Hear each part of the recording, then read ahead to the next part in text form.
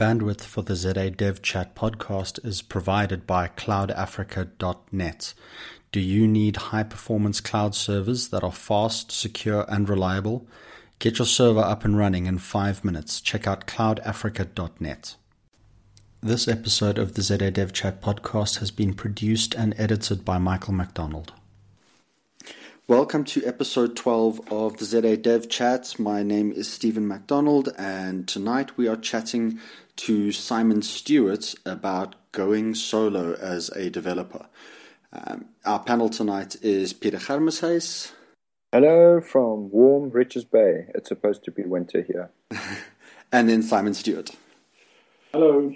Len can't make it tonight. Unfortunately, we've shifted our recording from Thursday night to Saturday night due to load shedding, which didn't happen in the end. So lots of administrative stuff for absolutely nothing. Thank you very much, Eskom. Cool. Simon, do you want to give us a quick introduction to who you are and your background? I can do that. So I'll talk to you about what I do at the moment and forgo the background because there'll be jibes coming from your side, I'm sure. So in terms of what I do, I do a couple of things. I run a consulting company called Broken Keyboard Software, and I run a training company called Code Skills, which is focusing on trying to rectify some of the skills deficits that we've got at the moment. And a couple of months out of the year, for the last couple of years, I've been organizing the JavaScript in South Africa conference. And I also have a backend as a service product, which we are in the process of launching. So that's kind of more or less what I do in terms of day jobs. That's very cool. So how long has Broken Keyboards been going now? Since 2000. So you've been working for yourself for 15 years now. That's pretty impressive. I've been working for myself for 12 out of the last 13 years. That is really, really cool. Myself or in partnership with someone else. So why did you initially decide to go solo? What was the thing that pushed you over the edge and you decided, you know what, I'm going to start my own company, I'm going to be my own boss? So it was actually it was an opportunity that came up from being involved in user groups, which is something that I still advocate people doing, and so few people do, which is a bit of a broken record from my side. And it was just a really good opportunity, and it's with someone that I still have a business contact with and still do some work, and they're actually also going to be sponsors of the conference as well. So it was really just an opportunity, and having a hatred even at that point in my life for big corporates. So it all kind of worked out. All the bad bosses leading up to that kind of helped me jettison into something else. So the reason I wanted to do this show tonight and I wanted to chat to you is when I was in the process of switching jobs last year, one of the ideas that I had was to possibly become a freelancer, make the leap into the great unknown. And my one concern was, would I be able to provide for my family? And you and I had a really, really good chat. And I watched a talk that you did at PHP South Africa. Was it last year or was it 2013? It was the end of last year. Yeah.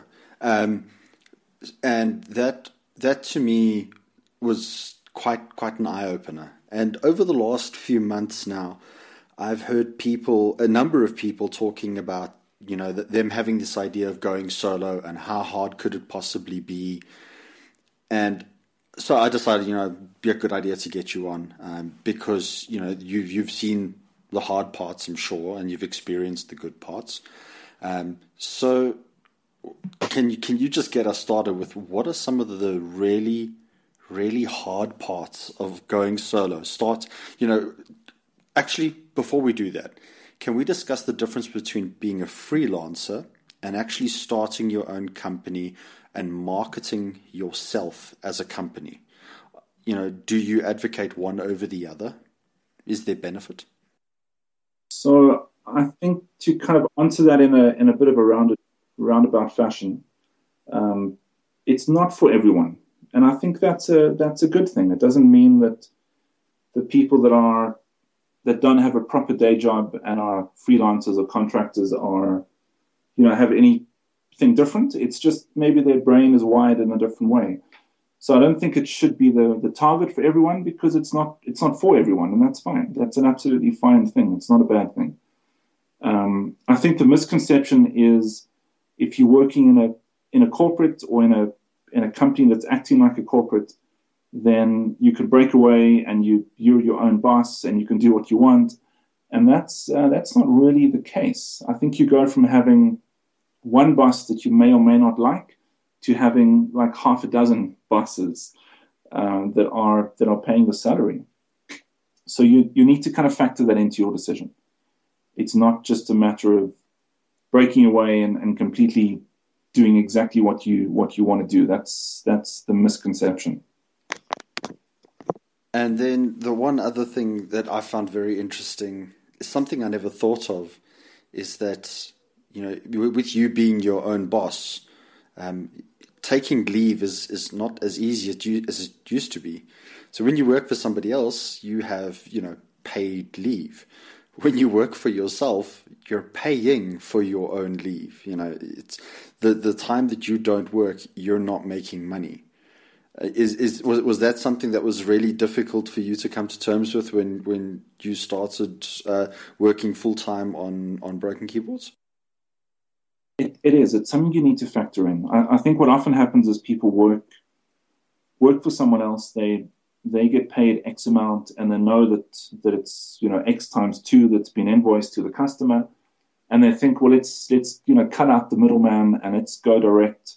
And we're going to get all this money, and it's going to be fantastic, and your income isn't going to increase. And it's not necessarily like that. For me, it's to go on my own is more around freedom and kind of choosing my path going forward. It's not so much because I'm going to earn more money. I don't think that should be the direct kind of target for people. You need to factor that in. So if you're going to take off 2 weeks in December, you need to factor in that's half your month's income you're not going to get. Mm. And if you're someone who takes sick leave or wants to take annual leave during the year, you need to factor that in. You need to make sure that you've fired up Excel as much as you might not want to, and actually done the calculation. So, Simon, what simple. type of person do you think would actually thrive in that type of environment? Is it because you said I don't think about money, and I honestly do think that if you're chasing money, then you shouldn't really be in this industry. You should be doing it for the fun of it, right? Or for the love of it. Well, that's just my opinion. But what type of person, because you obviously get the person that would say, oh, freelancing or this running my own thing is going to be fun. I'm going to sit in my boxes every day, wake up at 10, work 2 hours because that's how it works, right? So that's the misconception. That's the misconception. Fantastic. So I think so many people have read a Timothy Ferriss book and figure they're going to work a couple of hours a week and they're going to coin it. I certainly like that to be the case, but I haven't got that right. So I work more than 4 hours a week for sure. But I think just on the terms, I mean, I know it's semantics, but for me, it's an idea of a freelancer or a contractor is really just someone that's working full time for someone and they just don't get the full time benefits. And I think often that's the case. You speak to people about whether they're full time employed and they kind of got their own thing, and so often they think they've got their own thing, but actually what they're doing is they're working 150 plus hours for one client. And that's not really a freedom thing. That's just working full time and not getting things like annual leave and sick leave and bonuses and all that kind of thing. So that's kind of pointless. And without getting into the in that, SARS doesn't want you to do that. They don't want you to be working full time for someone and think you've got your own company and to try and benefit from that. So there's percentages you've got to factor in from a SARS point of view. So you kind of end up having to do multiple jobs, which is fun if you've got like a split personality, which I think is a bit of a prerequisite. But otherwise, it's quite tiring. So you mentioned, the nice round number of 150 hours a week that some people work for certain clients and whatever. With you running multiple projects at a time, trying to get products off the ground, for your own companies and stuff. Did you feel that once you started working for yourself, that you actually ended up pulling more hours a week than what you did when you were working in a corporate job? So in terms of productive hours, yeah. So I think when you work for yourself and you've got to make sure that different hours are billable and certain hours are not billable, I think you become a lot more pedantic around being productive. And I think I wouldn't say you perfect it, but you certainly get a lot better at being productive than you would if you were working for someone else, where you don't have to be productive the whole time. So if you're not productive, on a Monday for some reason, you just don't get paid on a Monday, which is fine if you can factor that into your budget. But otherwise, it's a pretty quick motivator to figure out why you can't be productive and what's stopping you, and to really get around that. Yeah, it's quite interesting. You also mentioned billable hours now. So how do you determine what is a billable hour? Is it something that you try and build a client and the client goes, yeah, I'm not going to pay for that? Or is it something that gets set out initially? So when you meet with a client for the first time to discuss potential work, do you bill a client for that? Or at that point, are you actually working for free? Because nobody likes meetings, and meetings are work. Wow, my English is failing me tonight. But you get the idea. So I think that there are probably a couple of angles in that. The one is the pre-sales thing. So if you're working for somebody else, you're getting paid for that whole pre-sales cycle.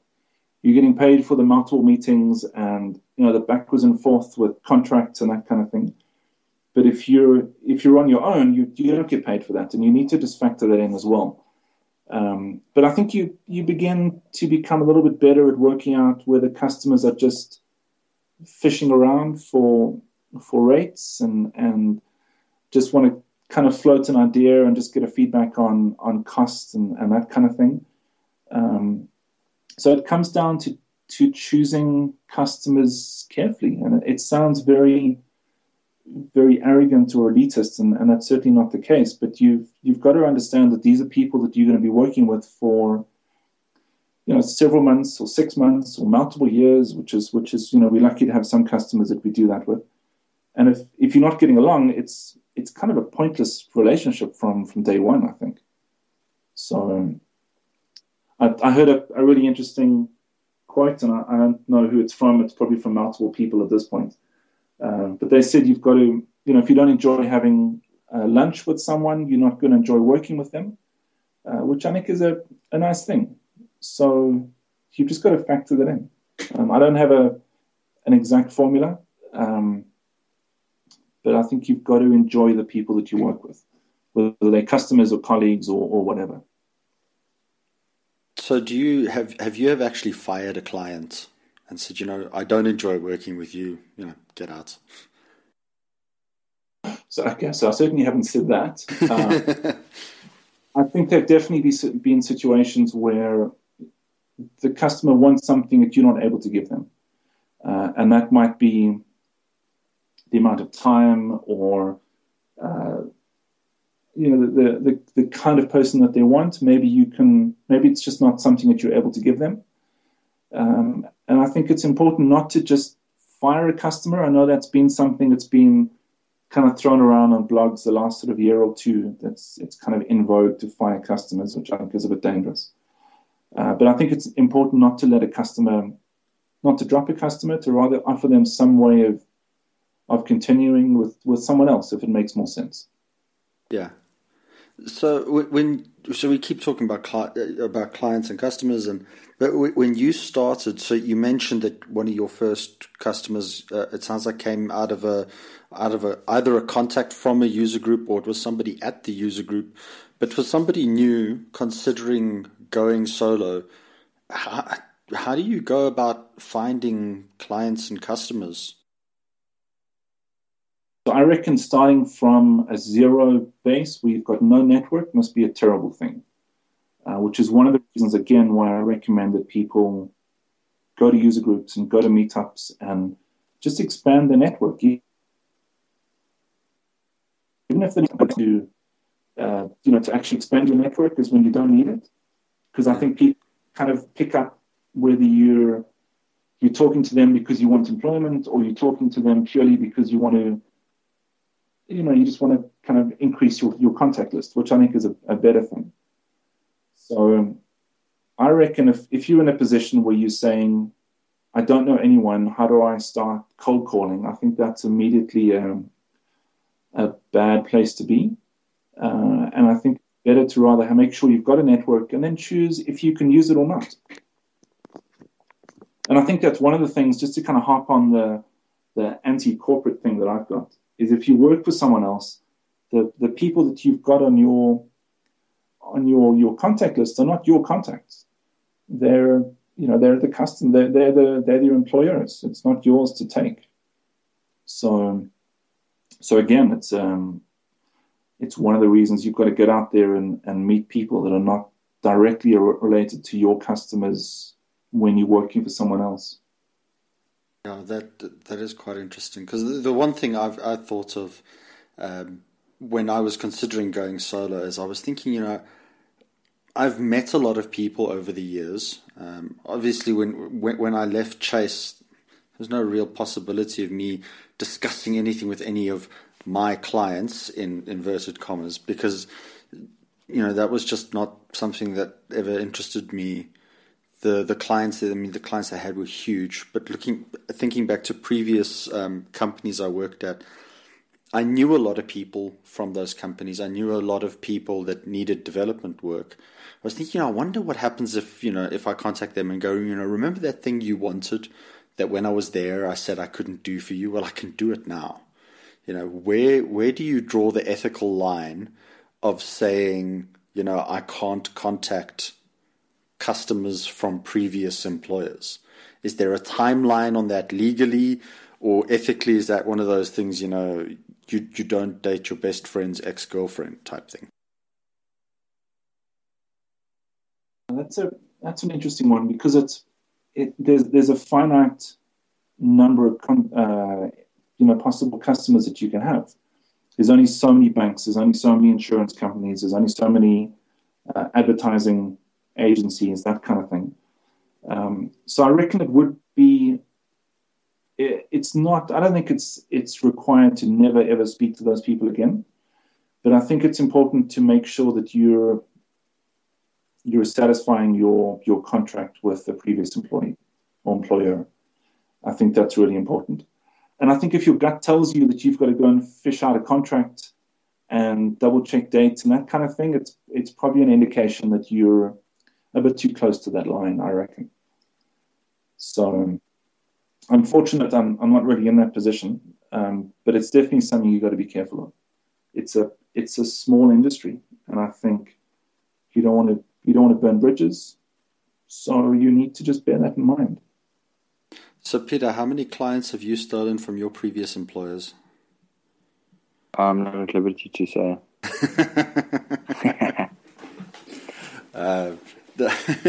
So, oh man, I shouldn't have done that, because I had such a good question, and now there we go. And now Simon's going to be like, dude, that was a lame question. So, before somebody decides to go solo full time, would you recommend, with the current economy and the way the internet works and all that fun stuff, would you recommend that that people considering going solo or starting their own company tries to actually launch a product while they're employed full time? so that they can actually start getting an idea for what it's like to have a product out there, what it's like to have the clients, speak to you directly as the owner of a company or as the owner of a product, to see what it's like, to see if you enjoy dealing with that type of stuff before making the commitment to going solo full time?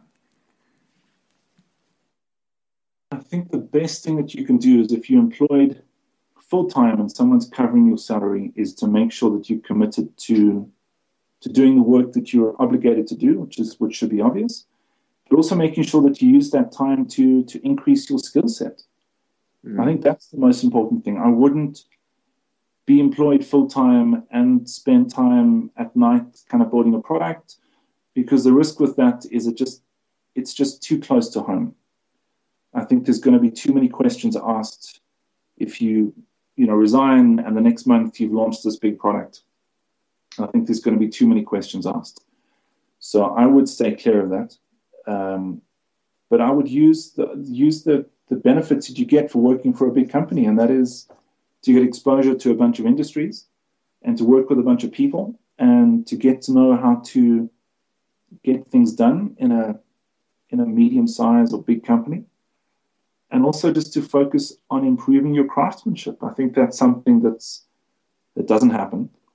And I think it's something that can happen quite easily. You can do that because you can walk away with your skills, and that's not something that ever is going to be called into question.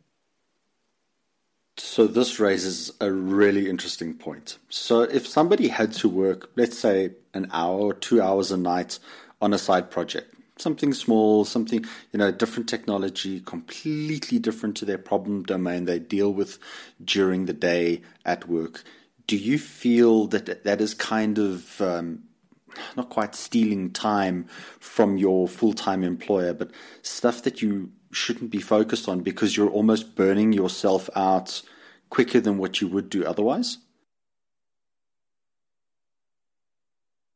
I think it's one of those things that if you're employed full-time and if the relationship is not working out for whatever reason, the fact that this mythical person is going to be doing things after hours, it's that kind of thing that's going to get brought up.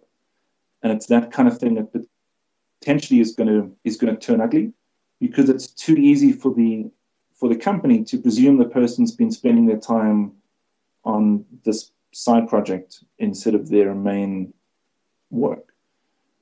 So I think that is a risk.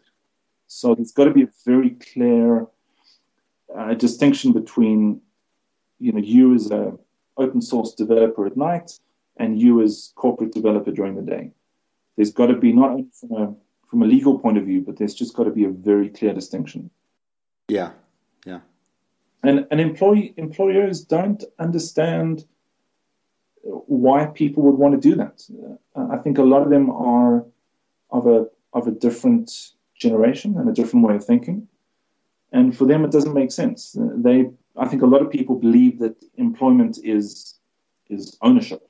Really, I think that's kind of... Yeah, definitely. So my recommendation is just be very careful about that. If you want to have a chat with your... it's not you specifically, but I mean you as the... Is be open about it and say, this is what you want to do, this is why you want to do it. And this is how it's completely separate to the domain of the business. And can you get the go-ahead to do that? I think it's better to do it up front and actually get it in writing so there's no misunderstanding. It might sound very, very corporate, but if you're working for a corporate, it's probably better to play by the rules, I reckon. I know that's... I think it's definitely safer. I mean, the last thing you want to do is like you said, resign, work your last day on the Friday, and on Monday you launch this massive product that starts making a ton of money. Employer goes, hey, I think you were working on this other project on company time, and now we're going to sue you. And very interestingly, that I'm now very careful with the contracts that I read. I mean, obviously, this is something that's basic. You should be careful with the contracts that you read. But one of the corporates I worked at when I started my career, I I actually wasn't allowed to write blog posts. I wasn't allowed to answer questions on forums. I wasn't allowed to do anything like that because any code that I thought of, regardless of the problem domain, belonged to that company. Didn't matter if it was 3 o'clock in the morning and I was sitting at home and I was writing about a technology that people at work had never ever heard of. I was not allowed to publish that because it belonged to them.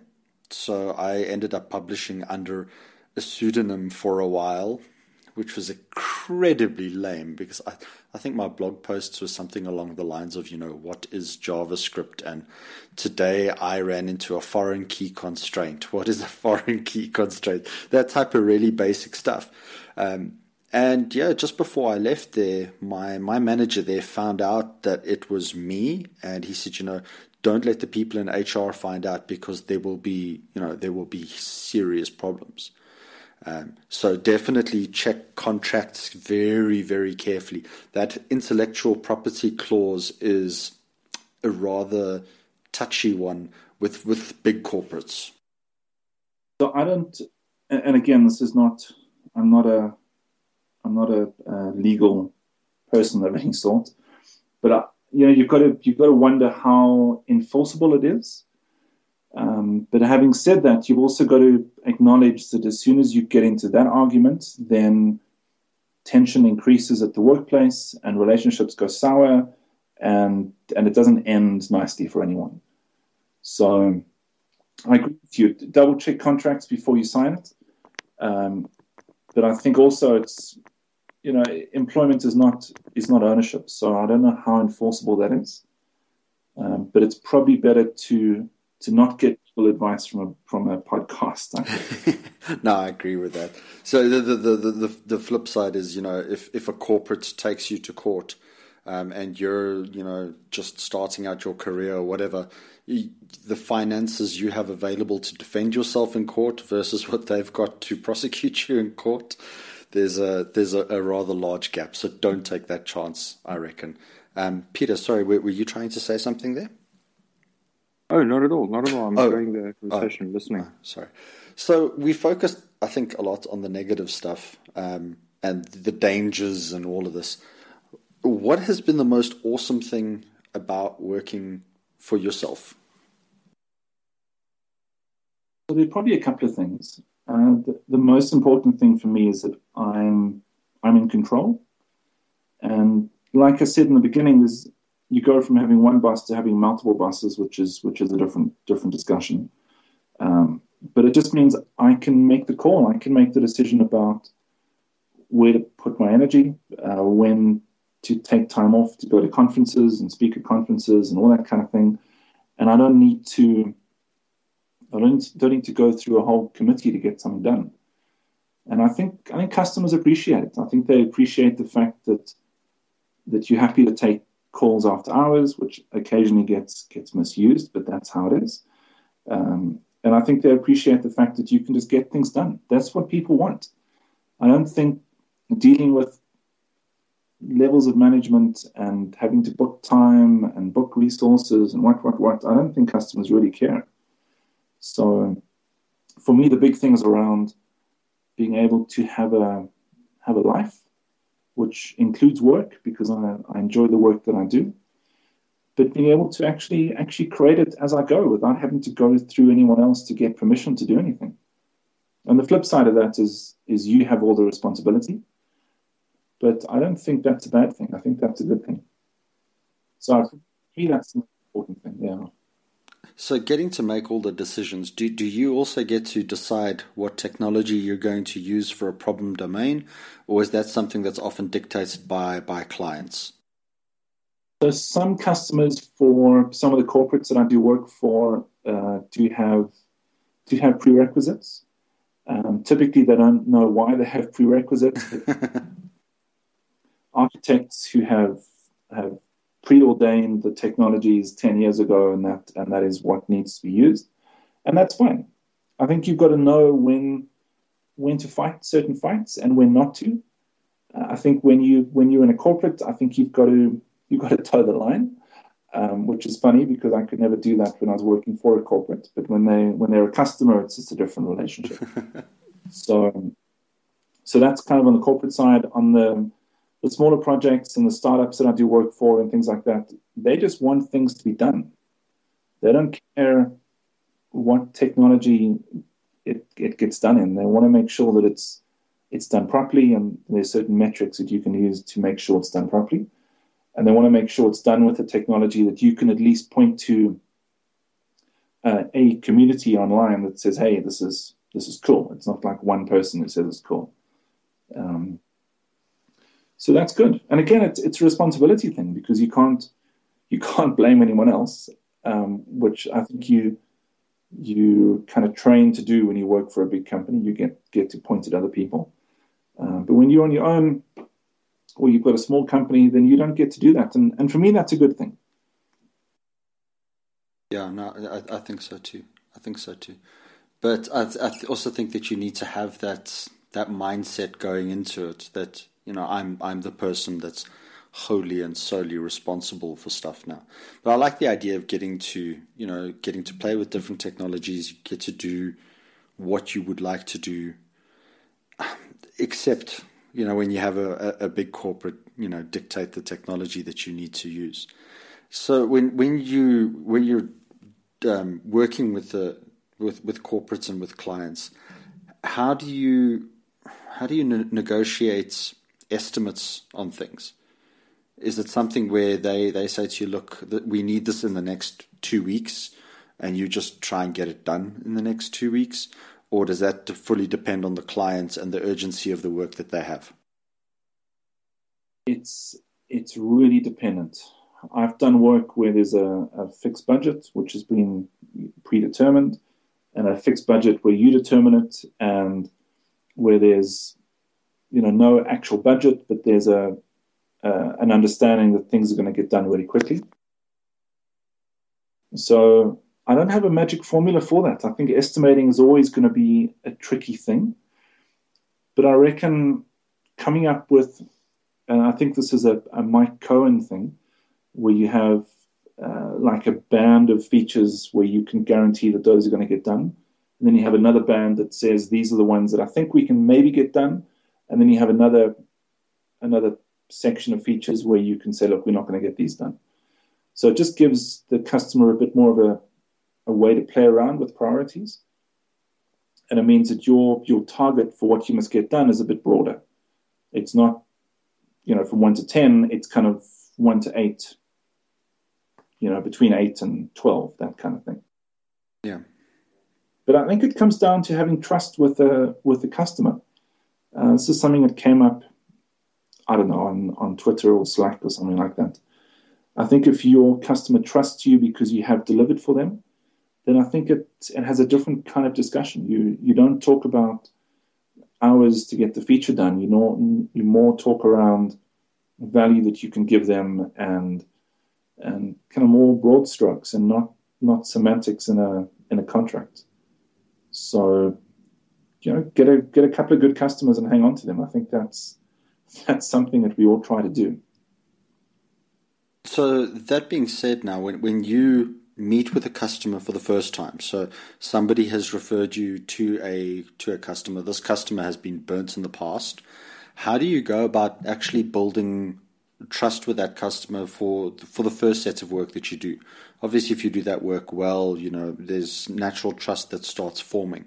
But they bring you in and they say, look, we've been burnt before, we want this feature, and you've got, I don't know, 2 weeks. Has to be done in 2 weeks. If it's not done in 2 weeks, we're not going to pay you. You know, how do you handle that? Or is that a case of, you know, I don't think this relationship's going to work, and walk away? No, I think you've got to have empathy for the customer. If a customer's that defensive, you know, either because they told you or because you can figure it out that they've been burnt before. So I think you've got to understand that. Trying to play hardball with the customer like that, I don't think is going to end well. The one thing that I try and do is I try and take off a tiny chunk of work that I can get done, and use that for building trust with the customer and building a bit of momentum.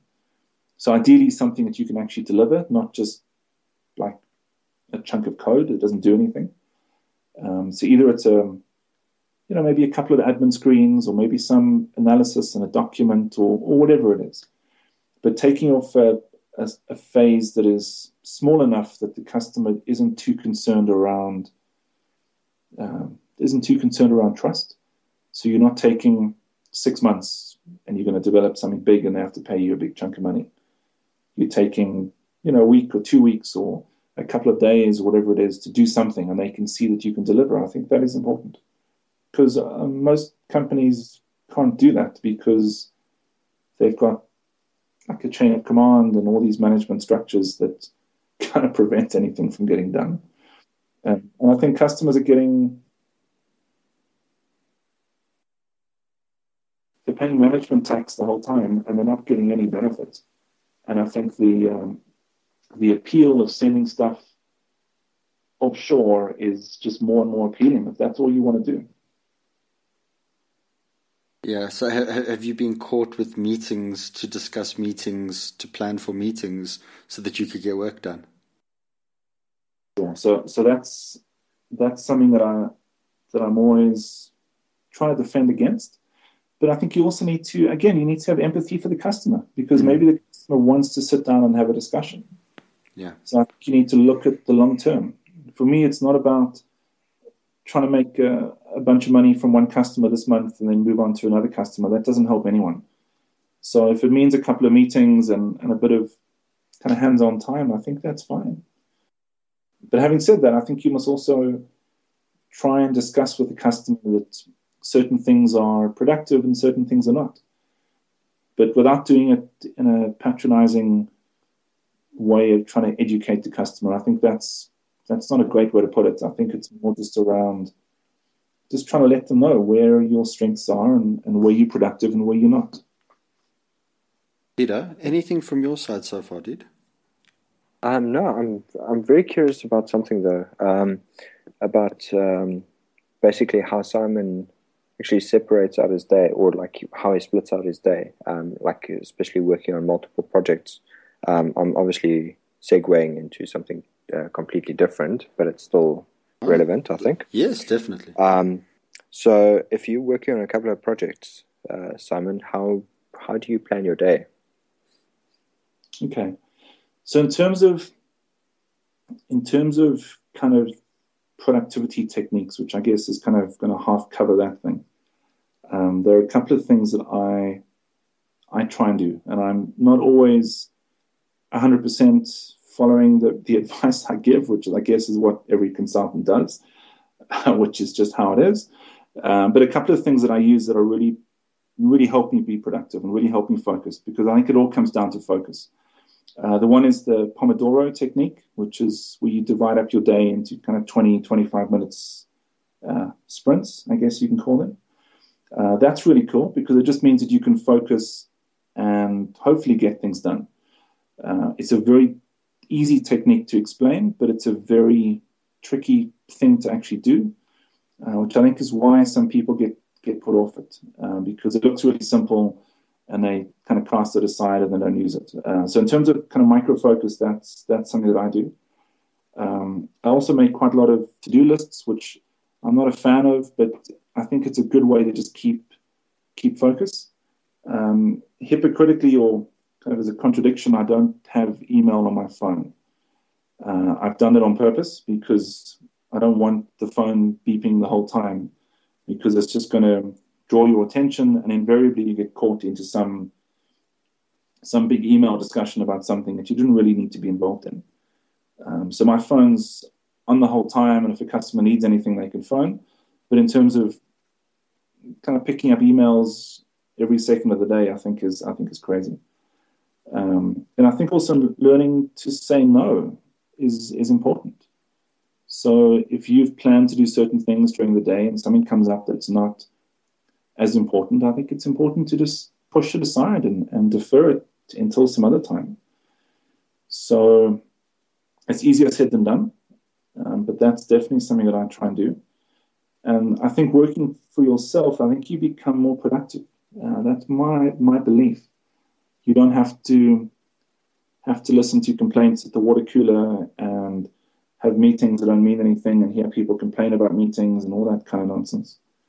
So it means that you can get a lot more things done. So it's difficult to kind of create a comparison to working on your own and working in a big company, because I think the amount of work you can get done is a lot more.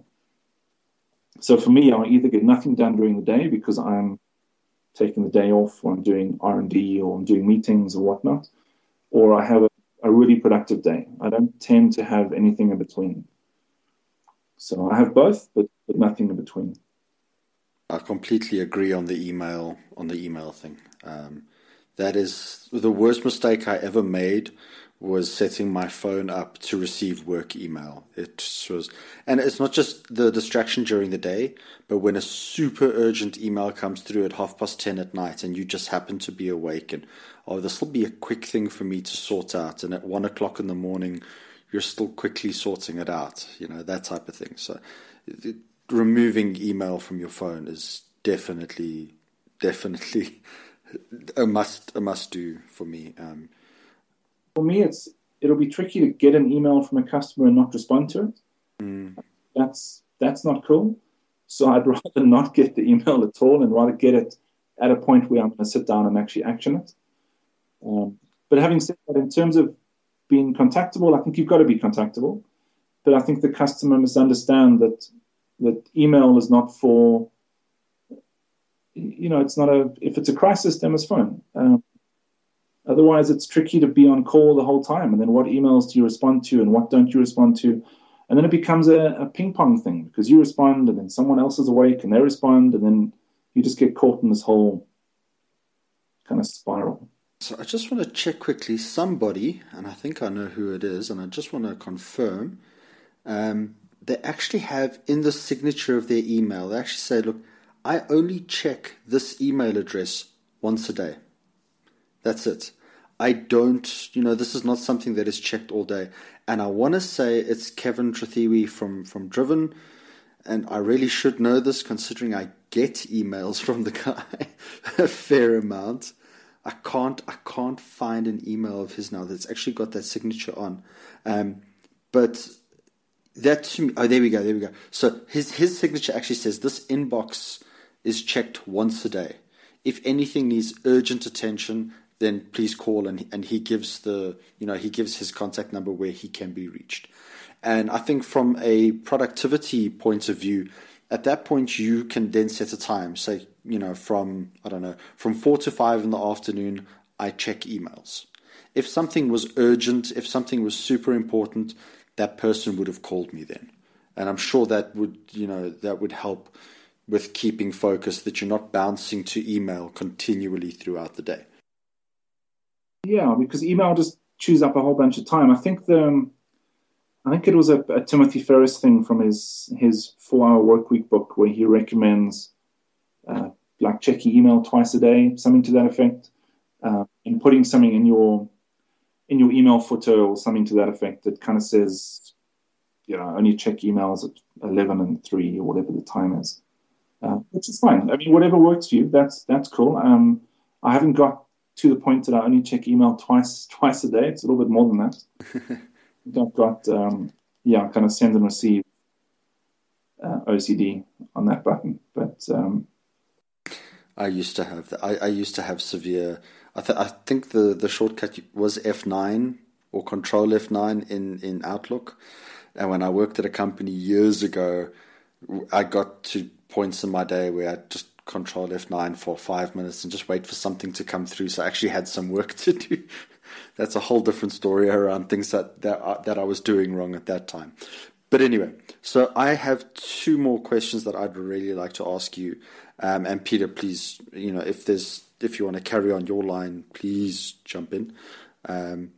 So working with financial stuff, when you decided to go solo and do it 100%, did you try and do your own accounting from the start, or did you actually just farm that out to somebody else? Is it a service that you used, or did you just look up in the classifieds and find a bookkeeper and hire them? So I have I have an accounting company that I use. It's a local one. I think they're kind of down your side of the world, Stephen. And they do they do everything, which is what I need. So I'm very involved in the financials, obviously, but I don't do tax submissions and VAT payments and PAYE and all that sort of thing. They do it for me. So it all gets done because, that's very important to get it done. But to do it yourself, I weigh up the cost, which I think is something you kind of become a financial expert to some degree when you work for yourself or when you have your own company, because you need to weigh up. Is it worth a couple of hours of my time, or is it better to pay someone the equivalent of 1 hour or whatever the amount is to do something that would take me longer? So that's the route I've gone. So I've outsourced that part amongst a whole bunch of others, but that's one specific one. Yeah, look, if I ever decided to start my own company, I'd have to do that because I've never done accounting and I don't know tax law and that type of thing. So I'm the kind of guy that would have to. It wouldn't be an option for me, really. Peter? No, I kind of like that idea, and I think it's for me specifically, since Monday is the dreaded day that I attempt to start working towards something that Simon's going to be doing. But I wouldn't even start to imagine doing my own accounting. That would be bad, and I'd probably end up in jail. Peter, you'd do so well in jail. You'd be the pretty guy that everybody liked. Oh dear, let's edit that one out.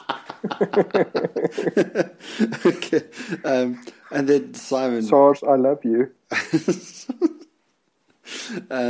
Simon, last question from my side. As somebody who's now started their own company, or somebody who's looking to go freelance, what are the tools or the apps that you cannot live without for the way you run your stuff? So I can give you a couple of ones that I use. Whether they're applicable to other people, it's always hit and miss, I guess. So I'm using Slack a fair amount over the last sort of 6 months or thereabouts, but very much as an asynchronous thing. So I think Slack's great for a lot of things, but I think to actually get really important things done, I don't know if it's necessarily the best way to do things, because often I'll miss something in Slack. So I think it's more around broadcasting status, and it's kind of a replacement for the water cooler. That's how I see it.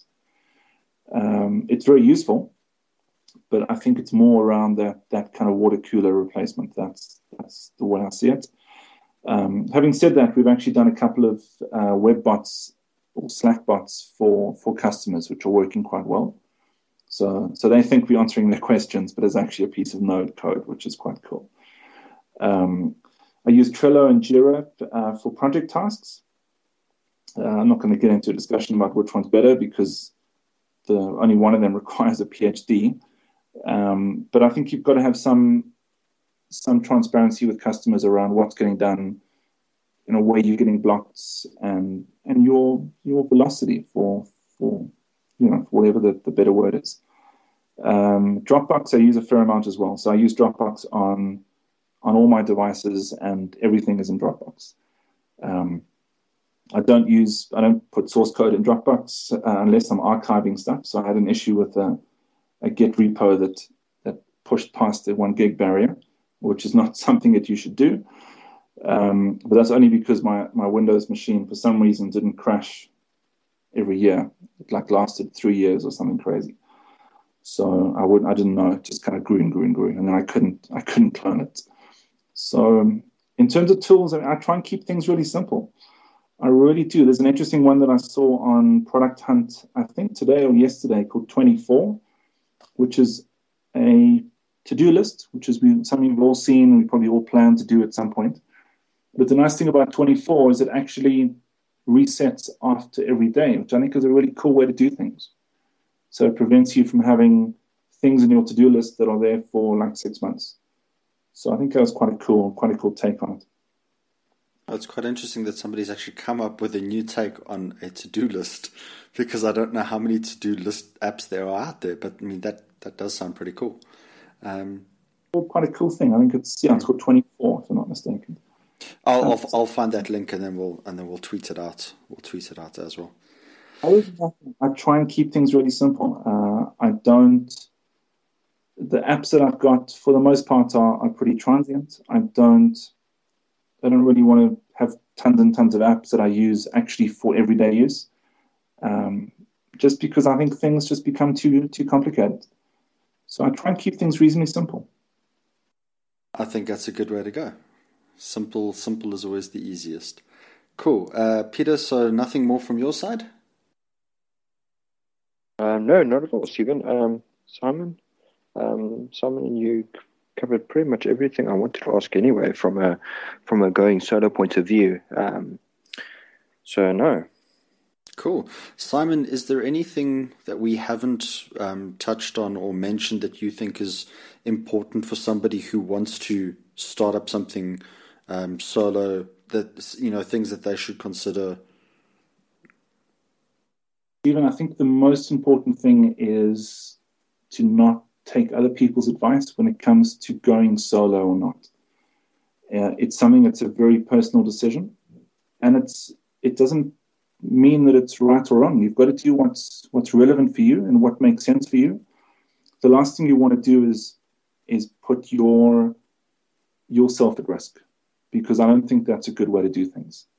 And I know some people, and I've certainly done it a couple of times, where you just take the jump. And there's merit in that, because I think by actually taking the jump, it forces you to get certain things done. I've got several people that are working for big corporates, and every time that I meet them, they talk about their plan to go solo and their plan to do this and their plan to do that. And I don't think there's any sense of urgency around that. But having said that, I wouldn't burn the boats. I wouldn't quit and then force yourself to go and find other clients, because it's a risky thing to do. So there's a fine piece of wisdom to end off everything. I'd really do agree with that, and that's one of the reasons why when we chatted last year, I just decided, I'm not ready for it yet. I'm still happy to work with other people and let them handle all the admin and all the tough stuff. I'll just write the code, because that's the easy part, right? Not a bad thing. It isn't. Cool. I think the worst thing you can do is be in a position where you're not comfortable and it's not a natural fit for you. And if it's a natural fit to be working for other people, then that's fine. It's not I think there's a misconception that you've got to quit your job and go solo, and that's kind of the pinnacle. I don't think that's the case at all. So there's pros and cons for both. It's simple as that, really. Huh? Yeah, no, definitely. Cool. So I think let's jump across into the picks quickly. Peter, have you got anything this week? Sorry, Stephen, I didn't get that. The line broke up. Picks for the week. Anything to pick? Pick my nose. No, I'm joking. I can't tweet that, Di. I can't tweet that. I think I'm going to pick Slack again, since Simon mentioned it. I think it's a really, really great way, especially if you keen on building up connections. If you can't get to all the user groups, especially since we're in Durban, it's difficult to get to the Johannesburg and Cape Town user groups. Yeah, is to jump on there and get in touch with people. So a great way to build connections, and a great way to get to start forming those relationships Simon was talking about. Yeah. So I'm going to pick the ZA Developer Slack channel. Cool. And if you are a developer in South Africa and you and you aren't on the ZA Dev Slack channel, just drop our Twitter profile a message and just say, look, I want to be added. I think one of the only rules is no recruiters. Besides the whole, don't be a jerk rule, but I mean that applies to life in general. But if you're a dev, I've had a few people say, hey, we keep talking about it, how do they get on it? Just tweet us a message, or just get hold of me somehow. And yeah, we'll sort you out. Simon, anything specific you want to pick? I've got a couple of things. You guys are always welcome to edit out, just from a timing point of view. Nah, we include it all. So I'm a big fan of books, which is quite unusual because most people aren't. But I think it's maybe because most people don't really put too much effort into their craft, which sounds really cynical, but it is. That's kind of just how it is. I see it in kind of most people or most groups that I chat with. You'll often find it's only a couple of people that really actually want to, improve their craft. So a couple of books that I think are really cool to read. And funny enough, none of these are actually code related, and I think that's a cool thing. Probably the best business book that I read was Netscape Time by Jim Clark. So one of the Netscape guys. It's a brilliant book. So anyone that can find it, and it's very difficult to find, I'm not sure, it's just kind of pre-Kindle. But if you can find Netscape Time, that's a really cool book to read. Cool. There's another one which is actually freely available, which is called Almost Perfect, which is by Pete Peterson, which is one of the WordPerfect guys. He was one of the early hires of WordPerfect. And it just talks about their kind of the initial kind of ramp up of the company and the product and the Microsoft competition and the kind of downward slide as well. So that was pretty cool. The book called Marissa Mayer and the Fight to Save Yahoo is also really interesting. And I think a lot of these books are cool because they take you through a journey. They take you through a journey about what people are thinking and what works and what doesn't work. And it's, for the most part, you presume a lot of it's fact, or hopefully all of it's fact. So it's not a snake oil salesman who's making money by selling books. It's actually like the book is a product. So I actually didn't know that Marissa Mayer had actually brought out, or there was a book about her time at Yahoo. So I'm definitely going to check that out because I would love to see the rationale behind when she basically said, right, no more remote work. That to me was something that was very, very interesting. So I'm definitely going to check that one out. Thank you. It's a very interesting. It's not by her. It's by someone else. But it's okay. So we'll see what happens with Yahoo. The book is The Alliance by Reid Hoffman. The one takeaway for me for that, the big one, was around structuring employment as a tour of duty and not as a lifetime thing.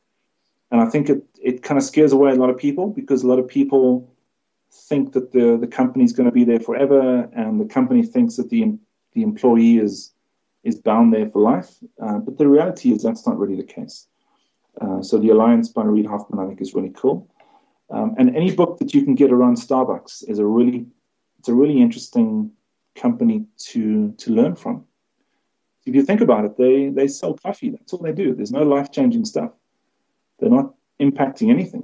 They're selling you a cup of coffee. But yet the culture is completely different. The culture is what most companies want to be, which is a strange thing. They're not solving world hunger or world peace or anything like that, but yet they can do things right. And the last one from me is to make sure that you watch Silicon Valley, the TV series. I love it.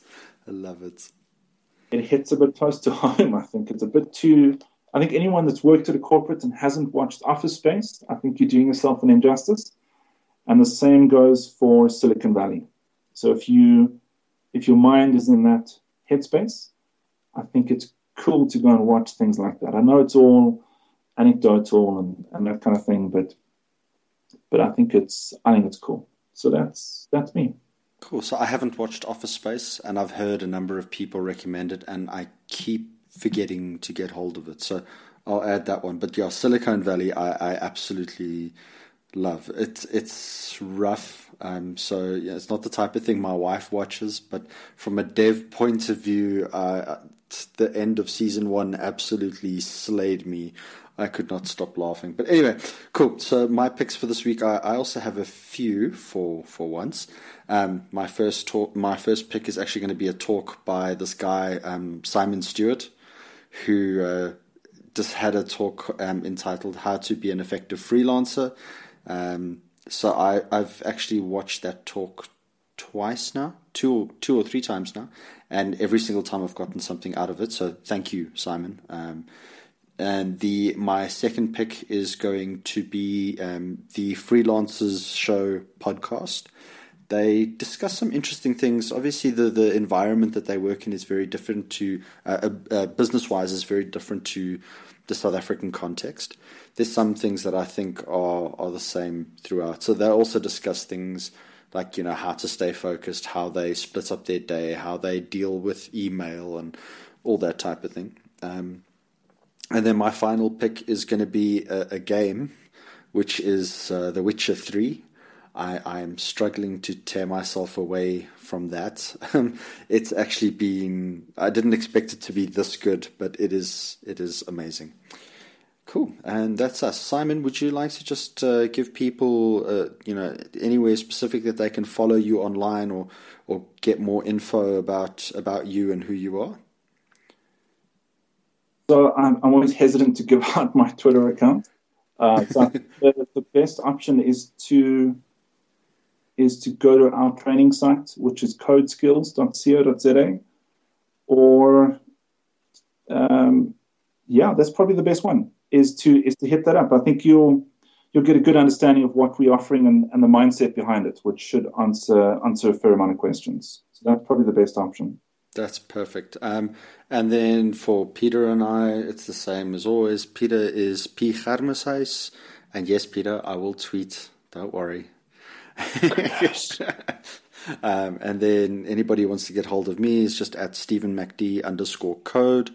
And so if anybody wants invites to the Slack channel and you're a developer, just drop us a message and we'll sort that out.